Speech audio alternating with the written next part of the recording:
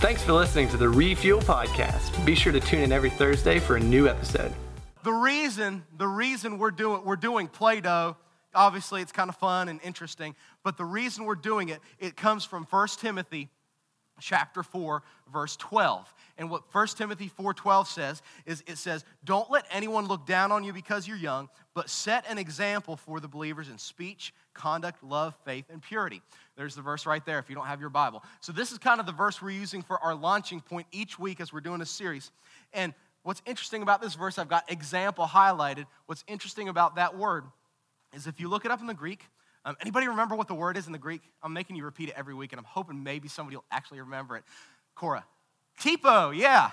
It kind of sounds like a little terrier dog, like, come here, Tipo, come here. But it's this word tipo, the same word that is translated into an example in 1 Timothy 4:12 is also translated, and it also appears when the Bible is talking about how Jesus had impressions put in his hand that were left over after he died on the cross. When Jesus died on the cross, they nailed his hands to the cross. When he rose from the dead, it says that he bears the scars, the imprints of those nails, and that he'll always have those imprints and he'll always have those scars. That same word is also here, and it means something that was forged by a blow, something that left a mark. So what we're talking about is how can we leave an impression as Christians on other people, because there's a lot of people that don't believe in Christ, and that's our job is to reach them. So what we learned is every time we're around people, we leave an impression on them. It's just like Play-Doh. Every time you touch Play-Doh, you leave an impression. So we've been talking about these areas in which we're supposed to leave the right impression. We talked about speech.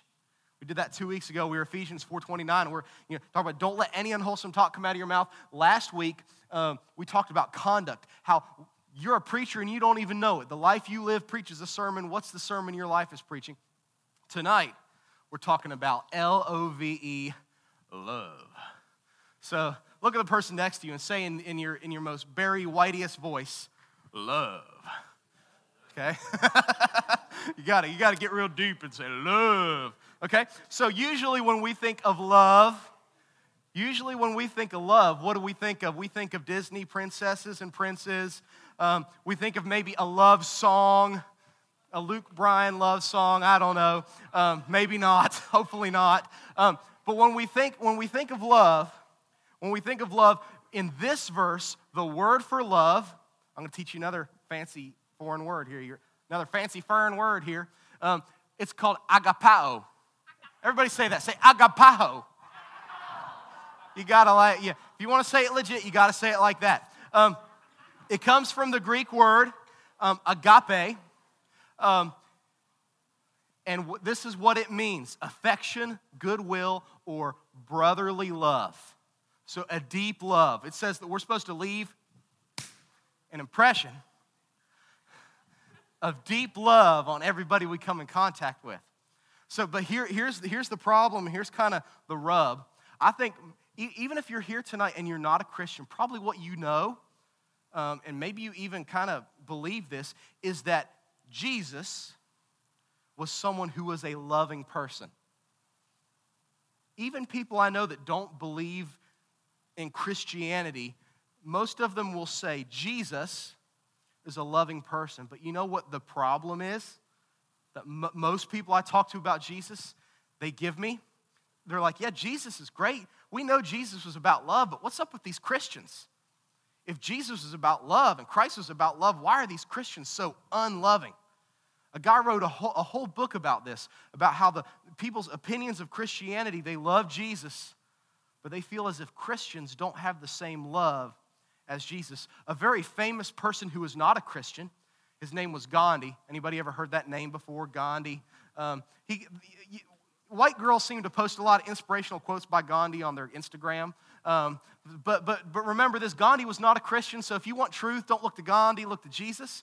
But Gandhi gives us a good outsider's perspective of what people think of Christians. Like Gandhi was not a Christian. He believed in reincarnation. He didn't eat steak because he thought he may be eating his grandma. You know, so Gandhi's not someone we should look to for truth, but here's his perspective, what he noticed about Christians. Because Gandhi was in India, and all these Christians from England went over to India to evangelize India and tell them about Jesus, and here's what he said.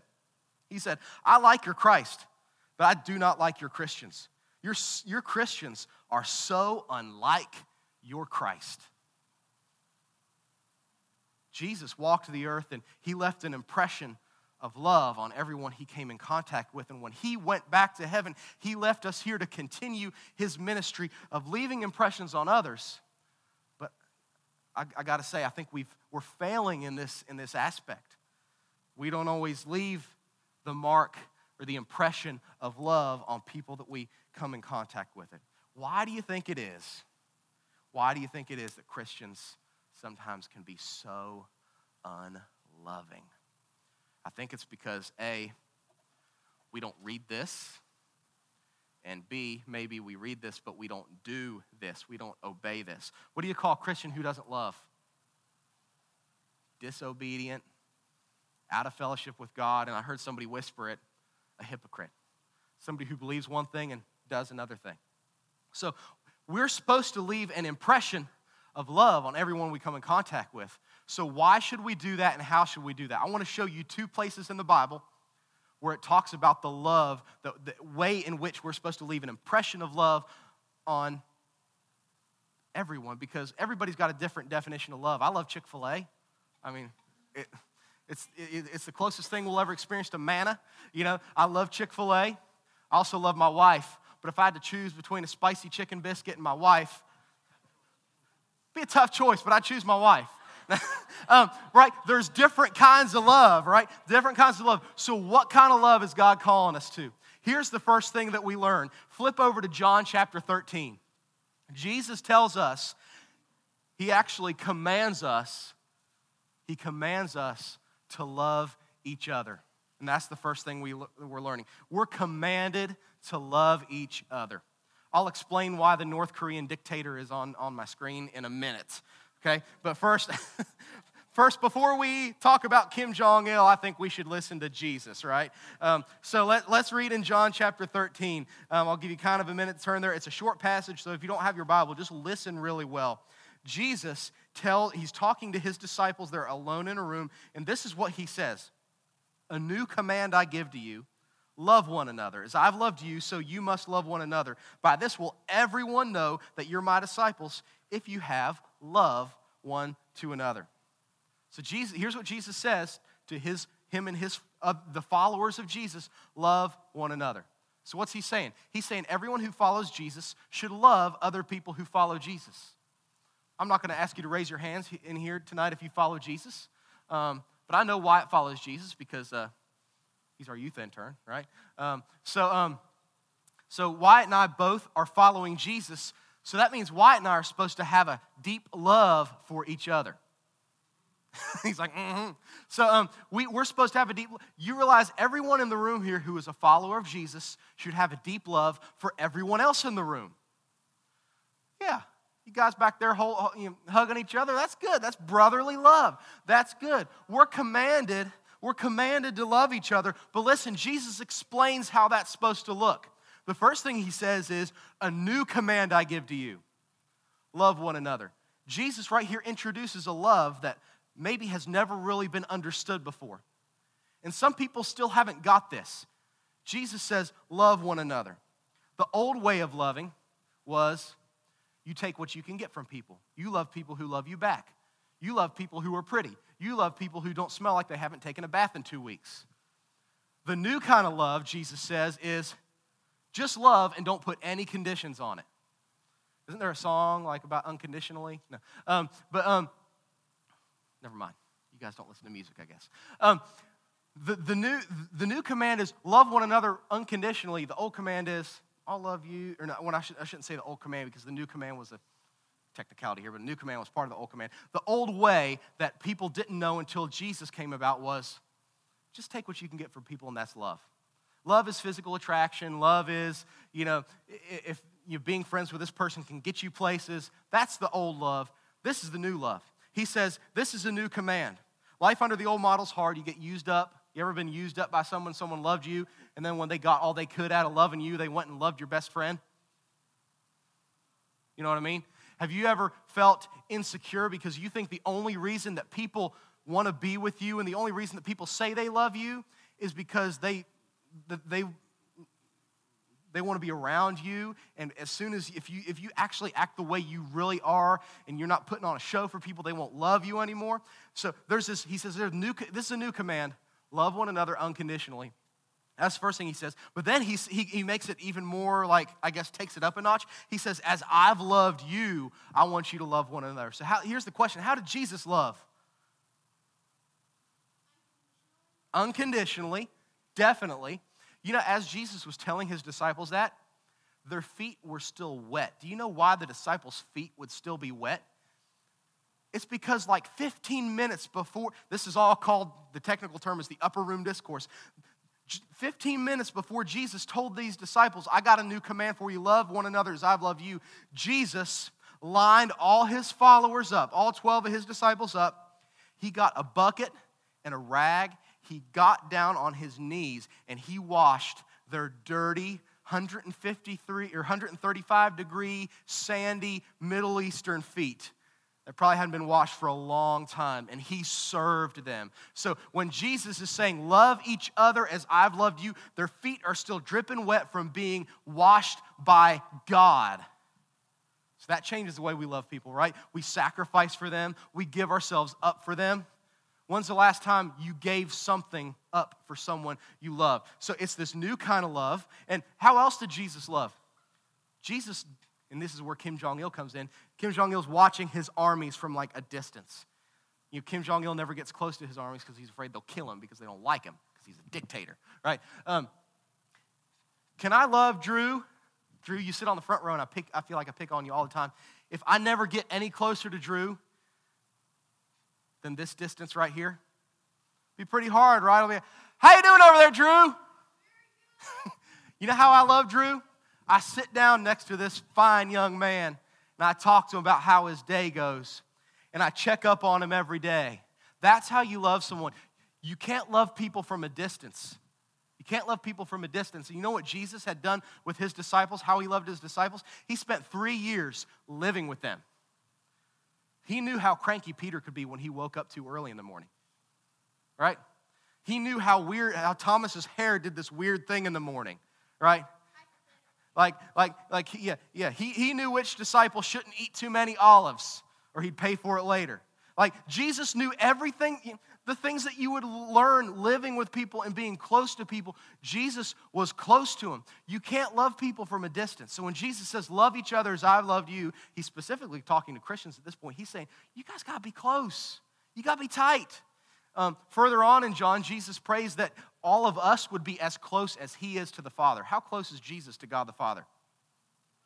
That's pretty tight, yo, as some people would say. That's pretty tight. So we're commanded to love each other, but we can't love each other from a distance. We got to get involved in people in each other's lives. And here, Jesus was calling them to be close. But you know what is sad, and you know what ends up happening sometimes is we don't get close. And the impression that we leave on others, rather than they look at our youth group or they look at Christians, they're like, my goodness, yeah, I don't agree with everything they say, but man, they got some kind of weird love going on over there. Like I'm not totally sure about it. Like they're almost like too in love with each other. It's like almost weird. Like they're always taking care of each other and they're always checking on each other and they're always lifting each other up. Wouldn't that be awesome if that's the impression that we leave? But I've got all these little Play-Doh cookie cutter things. But you know what? Sometimes the impression that we leave is, this is the best. I was trying to find a llama, but I couldn't find a llama, which is really sad. Like somebody needs to make a llama cookie cutter. Like find it for me, Amazon it for me, and I'll use it next week. But you know what the impression is that we usually, unfortunately, a lot of times leave on people from the way we live as Christians? I don't know if you can tell what this is. Can anybody tell what that may look like? Not a pig. It's the most demonic creature to ever walk the face of the earth. It's called a cat. And you know what? Cats don't like me. That's why I said it. You know what cats do to me when I walk by? They go like this. And how sad is it that this is the impression we leave on others? The only thing they hear about Christians is how much they fight. The only thing they hear from you as a Christian is how much you dislike somebody else in your church. You think we're leaving an impression of love? Jesus says we're commanded to love each other. He says, by this will everyone know that you're my disciples if you love one another. So according to Jesus, mission trips are important, but that's not the be-all, end-all. According to Jesus, going to church is good, but it's not the be-all, end-all. The one impression we're supposed to leave on others, the most important thing we can do is that others know that we love each other. So the question is, if I asked one of your friends who doesn't go to church what you say about us, what would they say? We're commanded to love each other. The next thing, just two things. They're both C words. I'm really working hard to get some F words together, but it's not this week. C word. The next C word is we are compelled to love the world. Turn over to 2 Corinthians chapter 5. I'm not going to spend much time here because Pastor was like bawling on Sunday morning, and he totally tore this one up and did a great job with it, so I'm not going to get into it too much. But what it says is in chapter 5, verse 14, it says, for Christ's love compels us because we're convicted that one died for all, therefore all died. And he died for all, that those who should no longer live for themselves, but for him who died for them and was raised again. Something interesting here, this word for compels, it's really hard to pronounce. So I'm going to try to say it as well as I can, sunexi. And here's what it means. It means to be seized, to be firmly taken hold of, or to be taken back by. So when we look at this, which I am excited about making more prominent in our stage, by the way, but when we look at this cross, something should grab our heart because we should have been the one that was hanging on that cross. Jesus took our place on that cross, died for us, gave us so much grace that my heart is like this when I look at the cross, and I know I'm not where I need to be spiritually if I can look at that cross and not be gripped with emotion. It says, we are compelled by Christ's love because we're convinced that one died for all, therefore all died. And then further in this passage, he goes into this plea like, please, God, we're God's ambassadors. Let's go tell the world to be reconciled to God. We're compelled to love the world because of what Jesus did in our hearts. There's nothing I can do. It took me a long time to realize this, and I think sometimes in Christianity we lose sight of this. There's nothing you can do to make God love you more than he already does. There's absolutely nothing you can do to make God love you more than he already does. I know that, but you know what? After what Jesus did for me,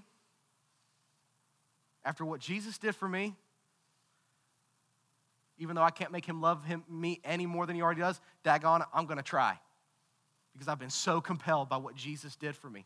So we should be compelled. Here's a pastor was reading this in our staff meeting, this verse, and he was reading this verse where it says, one died for all, and therefore all died, and he died for all. And he said, man, with all those alls in there, he said, we should give before I read this, we should give a trigger warning for all Calvinists.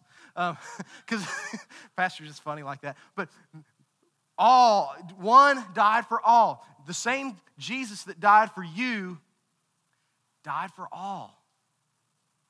All of the sins of the world hung on that cross on Jesus' body when he died. Everybody you come in contact with is somebody that Jesus hung on the cross for. So I can't remember who posted this on, I don't even know what it was on. I think it was on Instagram. Somebody posted this, and I just had to screenshot it because I thought it was such a gripping picture of where a lot of people are, but we don't know it. And it says, no one knows how close I am to drowning. We see people who are in difficult circumstances, but we have no idea. We have no idea what is really pulling at them. And we're never going to know until we get involved in their lives and we love them and we leave an impression on them. You can't leave an impression from a distance. You can't love from a distance. Remember, you gotta be there. I think we know this. If you've come to church for any period of time, you've heard this. You got this. But I think what we struggle with is we don't act on it. We know we're supposed to love people. But when was the last time you took time out of your day specifically to show somebody the love of Christ? And I'm asking that to me too, because this is something I struggle with.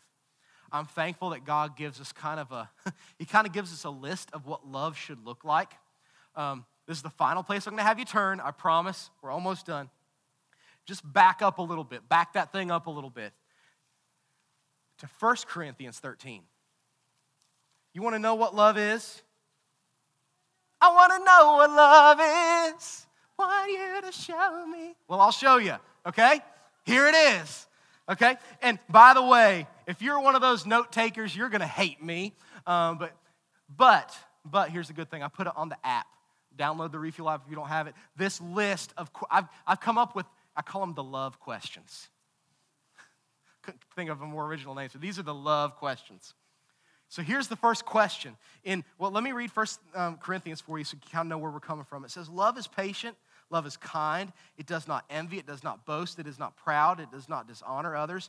It's not self-seeking. It's not easily angered. It keeps no record of wrongs. Love does not delight in evil, but rejoices with the truth. It always protects, always trusts, always hopes, and always preserves. So these questions all come from this verse. Here's the first thing you should add. And by the way, I asked myself these questions. There were a couple of these questions that were like daggers to my heart.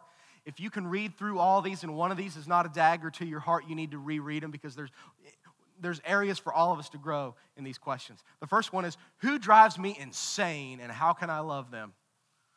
That may begin in your house, you know. Who drives me insane and how can I love them? Love is patient. That's what the Bible says. Be patient. You know what loving people means? Sometimes it's even though you want to pick up a tree and knock them out, you don't. That's love. We think love is just like, oh, I just want to love on you, Avery. Avery's thoroughly freaked out now. Love is not this sissified thing. Love is self-control, meaning, hey, you totally ticked me off. I have every right to pick up a tree and knock you out, but I'm not going to. So, who drives me insane and how can I love them? The next question, am I approachable? Wyatt and I deliver backpacks every week, and we go to various schools, and there's this one lady who works the desk at one of the schools, and she's not exactly what I would call approachable. She's more like bulldog. She's got, she's there, she's like, and when I walk up, we walk up with fear and trembling, like on our knees, like, can we please drop off this food to kids that need to eat? And she's actually a pretty nice person, but her demeanor and the way she kind of acts at first, I would never want to tell her if I was struggling with anything. Like, I'd be afraid she'd bite my head off. Some of us, we're like, man, why doesn't God send anybody for me to love? Maybe it's because you walk around like this down the hallway. Nobody dares come up to you. When it says love is kind, what that means is, if you kind of look this word up in the way it's used, it's like an outer way of being kind toward others and being approachable. How approachable are you? Am I approachable? The next one is, this is hard. Can I be happy for people who get what I want? This is one of the ones that was hard for me. The Bible says love does not envy. You know what? I can't love people if I'm not satisfied with Christ. If Christ isn't enough for me, I'll never be able to love other people. Be satisfied with Christ. So that's a hard one. Can I be happy for people who get what I want? There's two that I kind of grouped into one. It says, love does not boast and it is not proud. Who would I love? Who would I love if I didn't care who noticed? I think sometimes the reason we don't love others and we don't make an impression on others is because we're afraid of what people around us are going to think. We're afraid of what our friends are going to think. We're afraid they're going to be like, why did you talk to her? I mean, with the shoulders and the head and the neck and everything. The whole body just doing one of these things. Why did you talk to her? Who would you love on? Who would you make feel they mattered if you didn't care who noticed? Why don't you put God's mission over your social life? Here's the next one.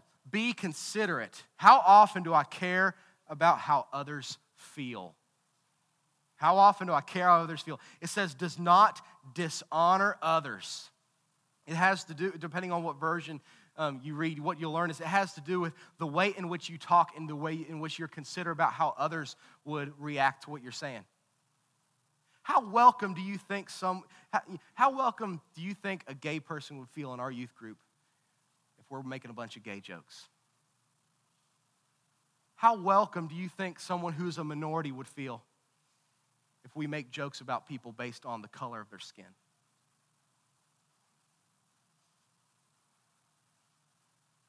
That's a tough one. How often do I care about how others feel? How often do I consider others? Here's the next one. How much of my day revolves around what I want? This is a hard one for me. I got my whole day planned out around me. You know what I'm learning I need to do? I need to block off just some, in the words of my philosopher friend, T. Swift, some blank space in my schedule so that I can not be so busy and remember that I'm not the center of the universe, and what other people need is probably more important than what I need. I need to be selfless in a selfie generation. The next one is, who do I need to forgive? Who do I need to forgive? It says, love is not easily angered and does not keep record of wrongs. Man, who is it that you've got the ledger out and you're like, she took my boyfriend. He took my spot on the football team. Who is it that you need to forgive? My dad left me and he's not in my life anymore. Who do you need to forgive? Be forgiving. Next question. When was the last time I stood up for what's right? Be courageous. Maybe the reason we don't stand out to others is because we never stand up. And what it says is, love does not delight in evil, but rejoices in the truth. Here's the next one. What am I willing to carry for someone else? What am I willing to carry for someone else? It says it always protects. Always protects. And it always, some versions say it bears all things. And when I say bear, I don't mean like bear. I mean like carry, bear, right? Bears all things. You know what I've learned? The best way to love people, you find out what they need. Find the need and attack the need.